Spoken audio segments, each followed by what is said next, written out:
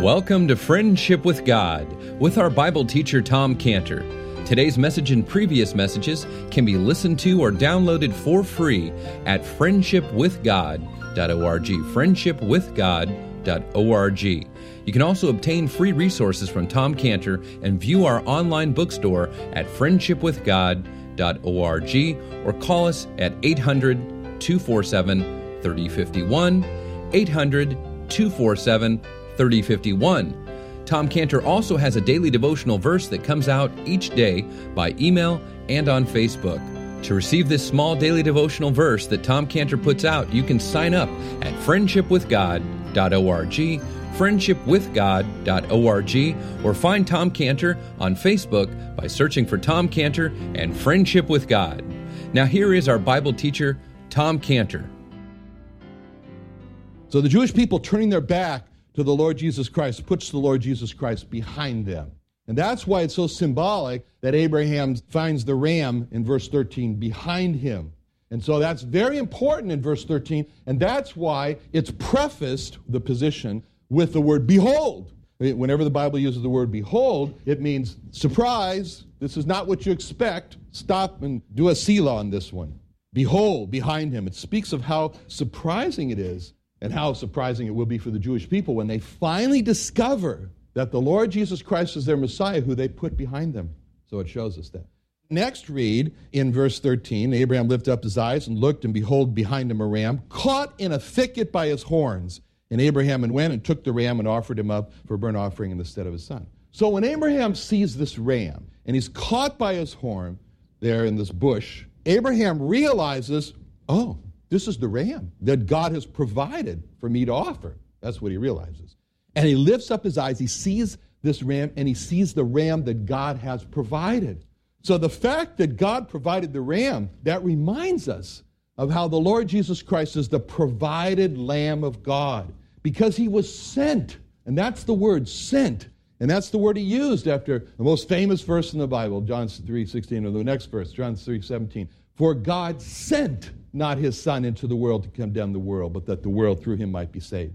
And Galatians 4:4, but when the fullness of time was come, God sent forth his Son, made of a woman, made under the law. And in 1 John 4:9, in this was manifested the love of God toward us, because that God sent his only begotten Son into the world, that we might live through him. See John 3:17, God sent his Son. Galatians 4:1, God sent forth his Son. 1 John 4:9, God sent his only begotten Son. So the ram now is caught by his horns, not a coat of his skin. He's caught by his horns, because if the ram was caught, say, with thorns, for example, on his skin, then the lamb would have been blemished and it wouldn't have been a suitable sacrifice. But caught by his horns, he was able to remain unblemished.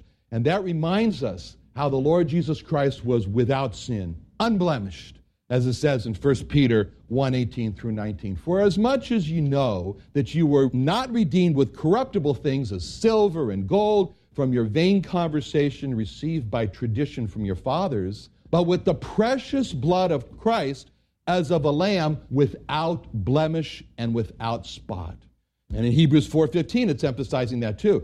We have not a high priest which cannot be touched with the feeling of our infirmities, but was in all points tempted like as we are, yet without sin. In Hebrews 7:26, for such a high priest became us, who is holy, harmless, undefiled, separate from sinners. In Isaiah 53:9, it says, he had done no violence, neither was there any deceit in his mouth. In 2 Corinthians 5:21, he hath made him to be sin for us who knew no sin. And 1 John 3:5, he was manifested to take away our sins, and in him is no sin, without blemish. See, all these statements describing the Lord Jesus Christ, unblemished, without sin, like the lamb, or the ram, caught by his horns there. A lamb, 1 Peter 1:19, a lamb without blemish, without spot. Hebrews 4:15, without sin. Hebrews 7:26, holy, harmless, undefiled, separate from sinners. Isaiah 53:9, no violence, neither any deceit in his mouth. 1 Corinthians 5:21, knew no sin. 1 John 3:5, in him is no sin. All these verses keep emphasizing to us that he's without blemish. He's sinless. He's so sinless and so without blemish that before he goes to the cross to bring out how qualified he was to be the sacrifice, he says to his enemies, In John 8:46, which of you convinceth me of sin? Go ahead, in other words, he was saying, point out the blemish that you see. Point out the spot. And they couldn't. Now, we see the steps that Abraham took in verse 13. He sees the lamb, and it says, Abraham went and took the ram and offered him for a burnt offering in the stead of his son. So those three verbs up there in verse 13, very important, because they're describing the decisive event where we see that it was not enough for Abraham just to lift up his eyes away from himself and look and recognize that the ram was God's provided, unblemished sacrifice. It was not enough. Abraham had to go to the ram, he had to take the ram, and he had to offer the ram. And in the same way, it's not enough for a person to look to God and recognize that the Lord Jesus Christ is God's provided sacrifice for his sins. A person must come to the Lord Jesus Christ and take the Lord Jesus Christ as his Savior. As he said in John 5:40, you will not come to me that you might have life.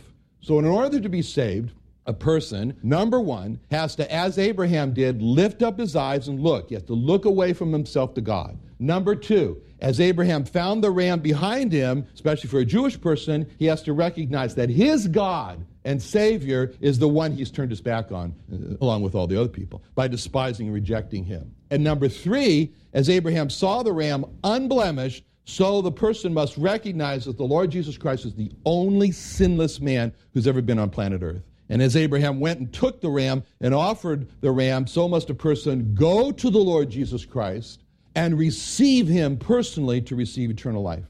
Now, at the end of this verse, in verse 13, it's very interesting because we see a very significant phrase. And it says this, he offered him up for a burnt offering, and here's the phrase, in the stead of his son. This shows the purpose, what was actually happening here. He was offered in the stead of his son. See, with that phrase, in the stead of, which is actually one Hebrew word, with that phrase, in the stead of, we have now opened up for us the whole Levitical system of sacrifices. It's all just become blossomed out for us with that one word there. And so what does that word mean? See, when Eve had a son after Abel was murdered by Cain, she used this word. This word in the stead of is the word tachat. And so she said in Genesis 4:25, Adam knew his wife again. She bare a son and called his name Seth. For God, said she, hath appointed me another seed instead of tachat, Abel, whom Cain slew. Getting a picture of this word. When Jacob was angry with Rachel, Jacob never had to worry about his heart beating too slowly as long as Rachel was around. Because she was the spice of his life. But anyway, but in this one particular time, Rachel demanded children from Jacob. She's going to get his picture of the scene. Grab them. Give me children, or else I die, she said. So this got under his skin, and so what happened was he used the word tachat to her when he said in Genesis 30, verse 2, Abraham's anger was kindled against Rachel. And he said, am I in God's stead, tachat? Who hath withheld thee from the fruit of the womb? See, that's again that word. And when King David, who was going to take over the kingdom, and so King David wanted to make it very clear there was Solomon who was going to take over, succeed him, and so he used the word tachat. At that time in 1 Kings 1, 34, 35, and he's giving instructions. He said, let Zadok the priest and Nathan the prophet appoint him there king over Israel and blow you the trumpet and say, God save the king Solomon. And then you shall come up after him that he may come and sit upon my throne, for he shall be king in my stead, tachat. And I have appointed him to be a ruler over Israel and over Judah. See, tachat, what we see in all these cases here, tachat means to be in the place of, to be a substitute for. And so there's Abraham, and he's looking at Isaac on the altar, and he sees Isaac as he was described by God in the second verse, his son, his only son Isaac, whom he loves.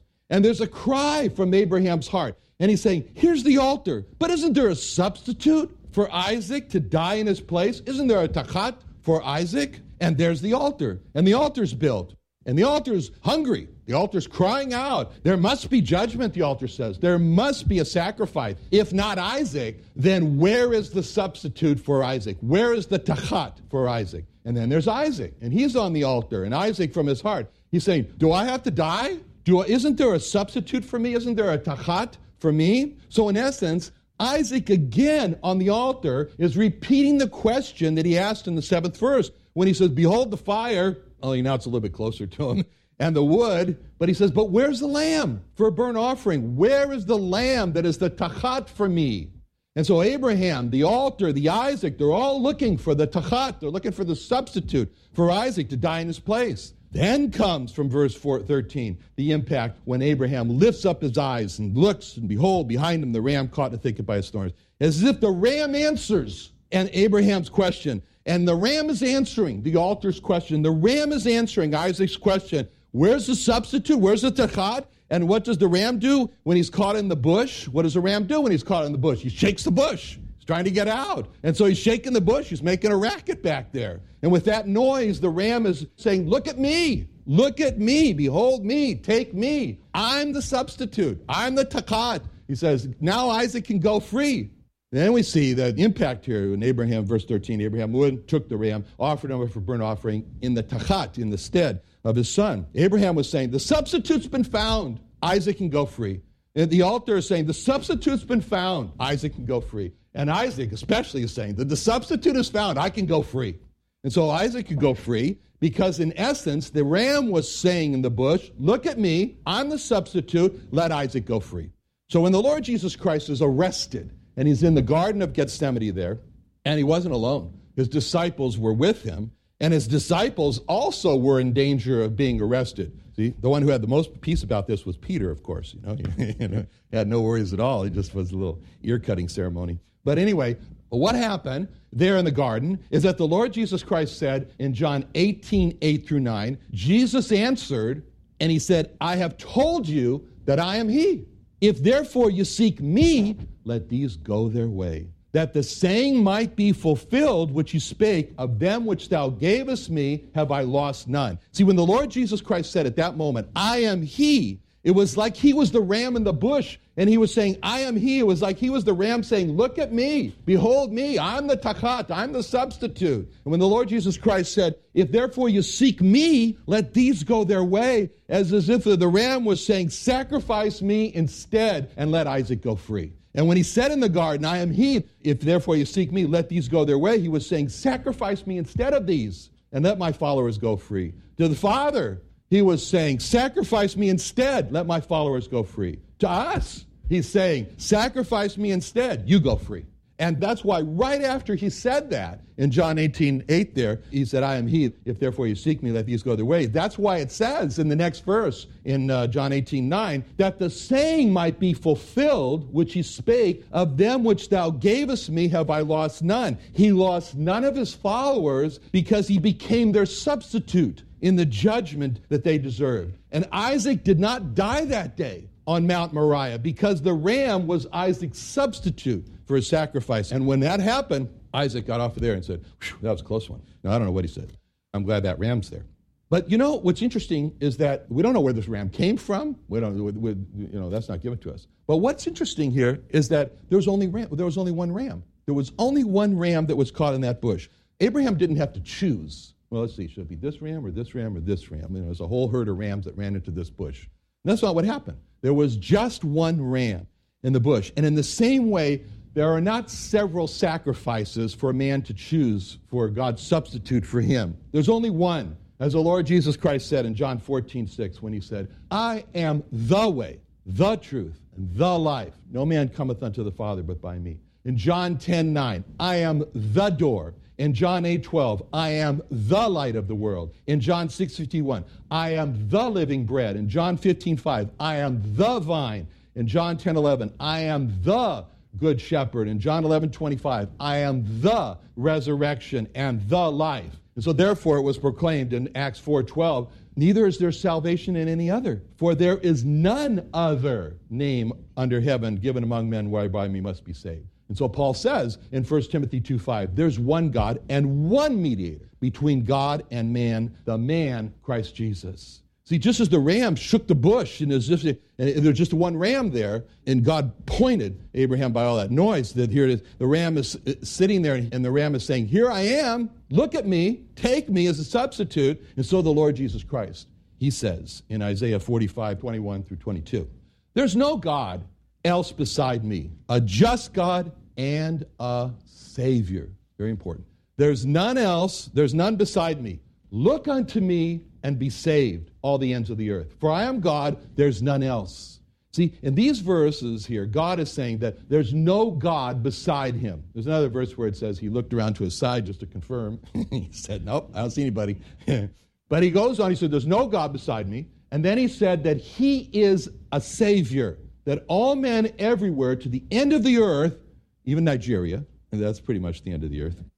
Ethiopia is more the end of the earth, but anyway, that they should look unto him and be saved. And so when he speaks of himself as a Savior God, there's one place where we see God as a Savior, and that's the cross. That's the cross. And so when he says a Savior, that there's none beside me, and then he goes right away in Isaiah, the verse 22, and says, look unto me and be ye saved, all the ends of the earth, for I am God. What he's saying is that we ask the question, where's he saying that? Look unto me and be ye saved. He's on the cross.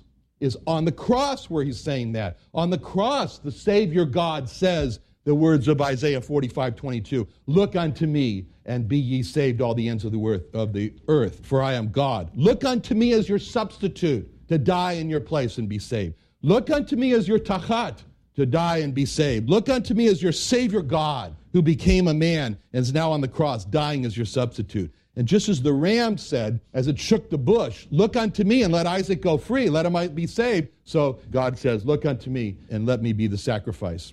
Then it says in verse 14, then after Abraham had sacrificed the ram, what he says here is that Abraham called the name of that place Jehovah Jireh, as it is said this day, in the mount of the Lord it shall be seen. Now, Jehovah Jireh means God will provide. It's not really Jireh, but it's okay. You want to read Jireh, it's fine. It's Yireh, but that's okay. And so it means that as Abraham sacrificed this ram as the substitute and Isaac is going free, Abraham is sitting there and he's thinking about it and he's mulling it over in his mind. What happened? And he wants to make sure that he's got the whole impact right. And so he's thinking of Isaac's question. You know, this whole thing started here as we were heading up this hill in verses 7 through 8 when Isaac said, behold the fire and the wood, but where's the lamb for a burnt offering? And Abraham's thinking to himself, and I gave him the answer, good answer. And Abraham said, my son, God will provide. As a matter of fact, when Abraham responded to Isaac in that answer in verse 8 and said, God will provide, the word provide is the word Yireh, or Jireh, if you want. What he said here is Elohim Jireh, Elohim Yireh, or the triune God is going to provide, which speaks of God the Father who sends, of God the Son who came, of God the Spirit who enabled. See, in verse 14, Abraham calls the name of that place. Now he changes it, and he's saying Jehovah.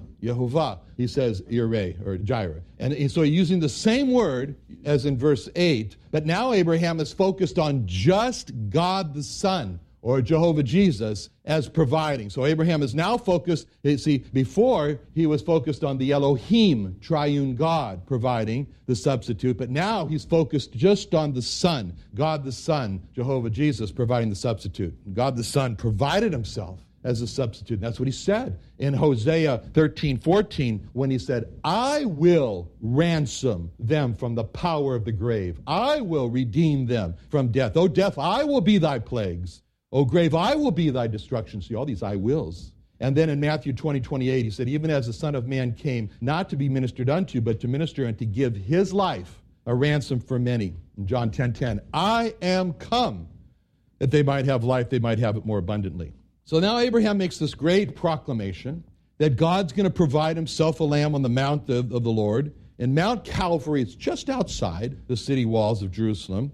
And it was on that mount where the Lord Jesus Christ became the tachat. He became the substitute. And that's what Abraham realized when he saw this. He could see it. Somehow in his mind, he could see it all. He could see the coming day. He could see Mount Calvary. He could see the Lord Jesus Christ, where, as is described, the dearest and best for a world of lost sinners was slain. He saw it. And he saw the Lord Jesus Christ. And the Lord Jesus Christ knew he saw it, obviously he knew. And he referred to this time on this mount here in verse 14 when Abraham saw all this. And then later on in John 8:56, the Lord Jesus Christ said, your father Abraham rejoiced to see my day, and he saw it and was glad. And so those last words in John 8:56, he was glad. It tells us how Abraham felt as he came down off that mountain. Abraham was a happy man. He was glad when he came off because of what he saw, what he came to understand, what God taught him through all of this. And not only that, Abraham was not the only person who was glad there. God was glad with Abraham. He was very happy. And in verse 15, it says, the angel of the Lord called unto Abraham out of heaven the second time. See? And God's glad because God emphasizes that what he's done, what Abraham actually did there. He said in verse 18 of Genesis 22, he says, what you did there, Abraham, because thou hast obeyed my voice. He put it that way. God said, that's why God was happy. He obeyed his voice. So the whole event up here at Mount Moriah, it was planned, it was orchestrated by God, but it depended on the obedience of Abraham. And God was glad with Abraham because Abraham had obeyed God's voice, even though he had this fear of dying, and he did it. And what Abraham did by not withholding Isaac and sacrificing the ram and so forth, he magnified the willingness of God the Father to give up God the Son, the Lord Jesus Christ. See, he magnified the willingness of the Lord Jesus Christ to become that sacrificial substitute. And that made God happy. It made him glad. God was a glad camper. I don't know, glad camper. He was happy. And whenever the Lord Jesus Christ is honored, and whenever the Lord Jesus Christ is magnified as God who became a man to die for our sins, that makes God very happy. So God says, by myself have I sworn. Now God's going to the ultimate. He's reaching for the highest he possibly can in his promise, and he reaches for the highest level oath, as it says, commenting on this in Hebrews 6:13 through 14, for when God made promise to Abraham, because he could swear by no greater, he swore by himself, saying, surely blessing, I'll bless thee, and multiplying, I'll multiply thee. So he's reached for the highest. He could swear by no greater. He swears by himself. His promise was to bless Abraham, to multiply his heavenly seed as the stars of the heaven, multiply his Jewish earthly seed as the sand on the seashore, and Abraham's seed was going to overcome their enemies, and from Abraham's seed would come the one who would bless all the nations of the earth. That's the Lord Jesus Christ, from the seed of Abraham, who's blessed all the peoples from all nations of the earth. And so God so much wants to emphasize this, that he's going to bless Abraham, that he says that, look, while I'm blessing him, I'm going to especially bless him. And when I'm multiplying him, I'm going to step out of myself and multiply him even more. I won't just bless and multiply you. While I'm in the process of blessing and multiplying you, I'll especially bless and multiply. You know, on Friday I went down to Ducati to get an MRI, and a believer came up to me and wanted to give me a big hug. In the middle of the hug, I got an extra strong hug. I said, if you hug me anymore, I'm going to need an MRI for broken ribs. What was that? In hugging, she hugged me. It was a special one, see? And that's what it means when God was trying to emphasize this and saying that this was very, very serious for God. Let's pray. Father, thank you so much for your word this morning. We thank you, Lord, for Abraham's obedience to you. We thank you, Lord, for all the trouble you went to make so clear to us that we don't have to die for our sins because the Lord Jesus Christ died in our place. And we thank you, Lord, for the truth of how Abraham was so convinced that you are a God that raises from the dead. And so, Lord, we pray, make us to be children of Abraham today. We pray in Jesus' name. Amen.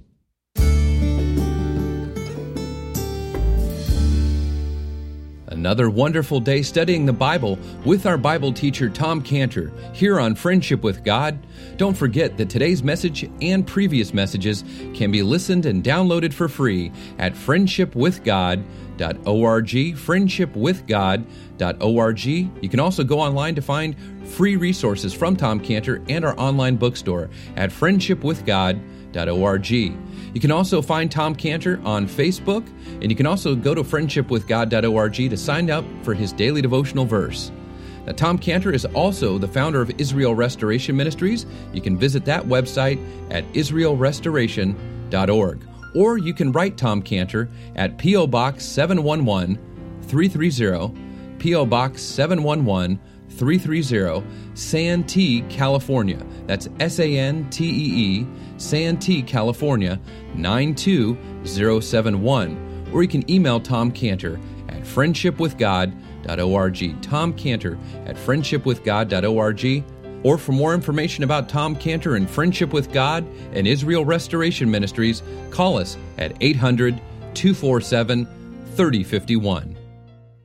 Sunday Night Church is back. Starting September 25th, join Friendship with God Bible teacher Tom Cantor at the new Friendship with God Fellowship every Sunday night at 5:30 p.m. at the Creation and Earth History Museum in Santee, California. Join us early each Sunday at 4:30 p.m. for food and fellowship with Sunday evening services to follow at 5:30 p.m.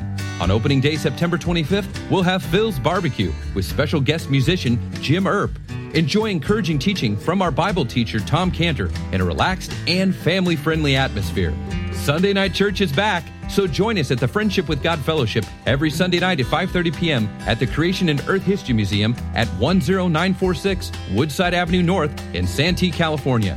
For more information, call us at 800-247-3051, 1-800-247-3051, or visit friendshipwithgod.org. That's friendshipwithgod.org for the Friendship with God Fellowship.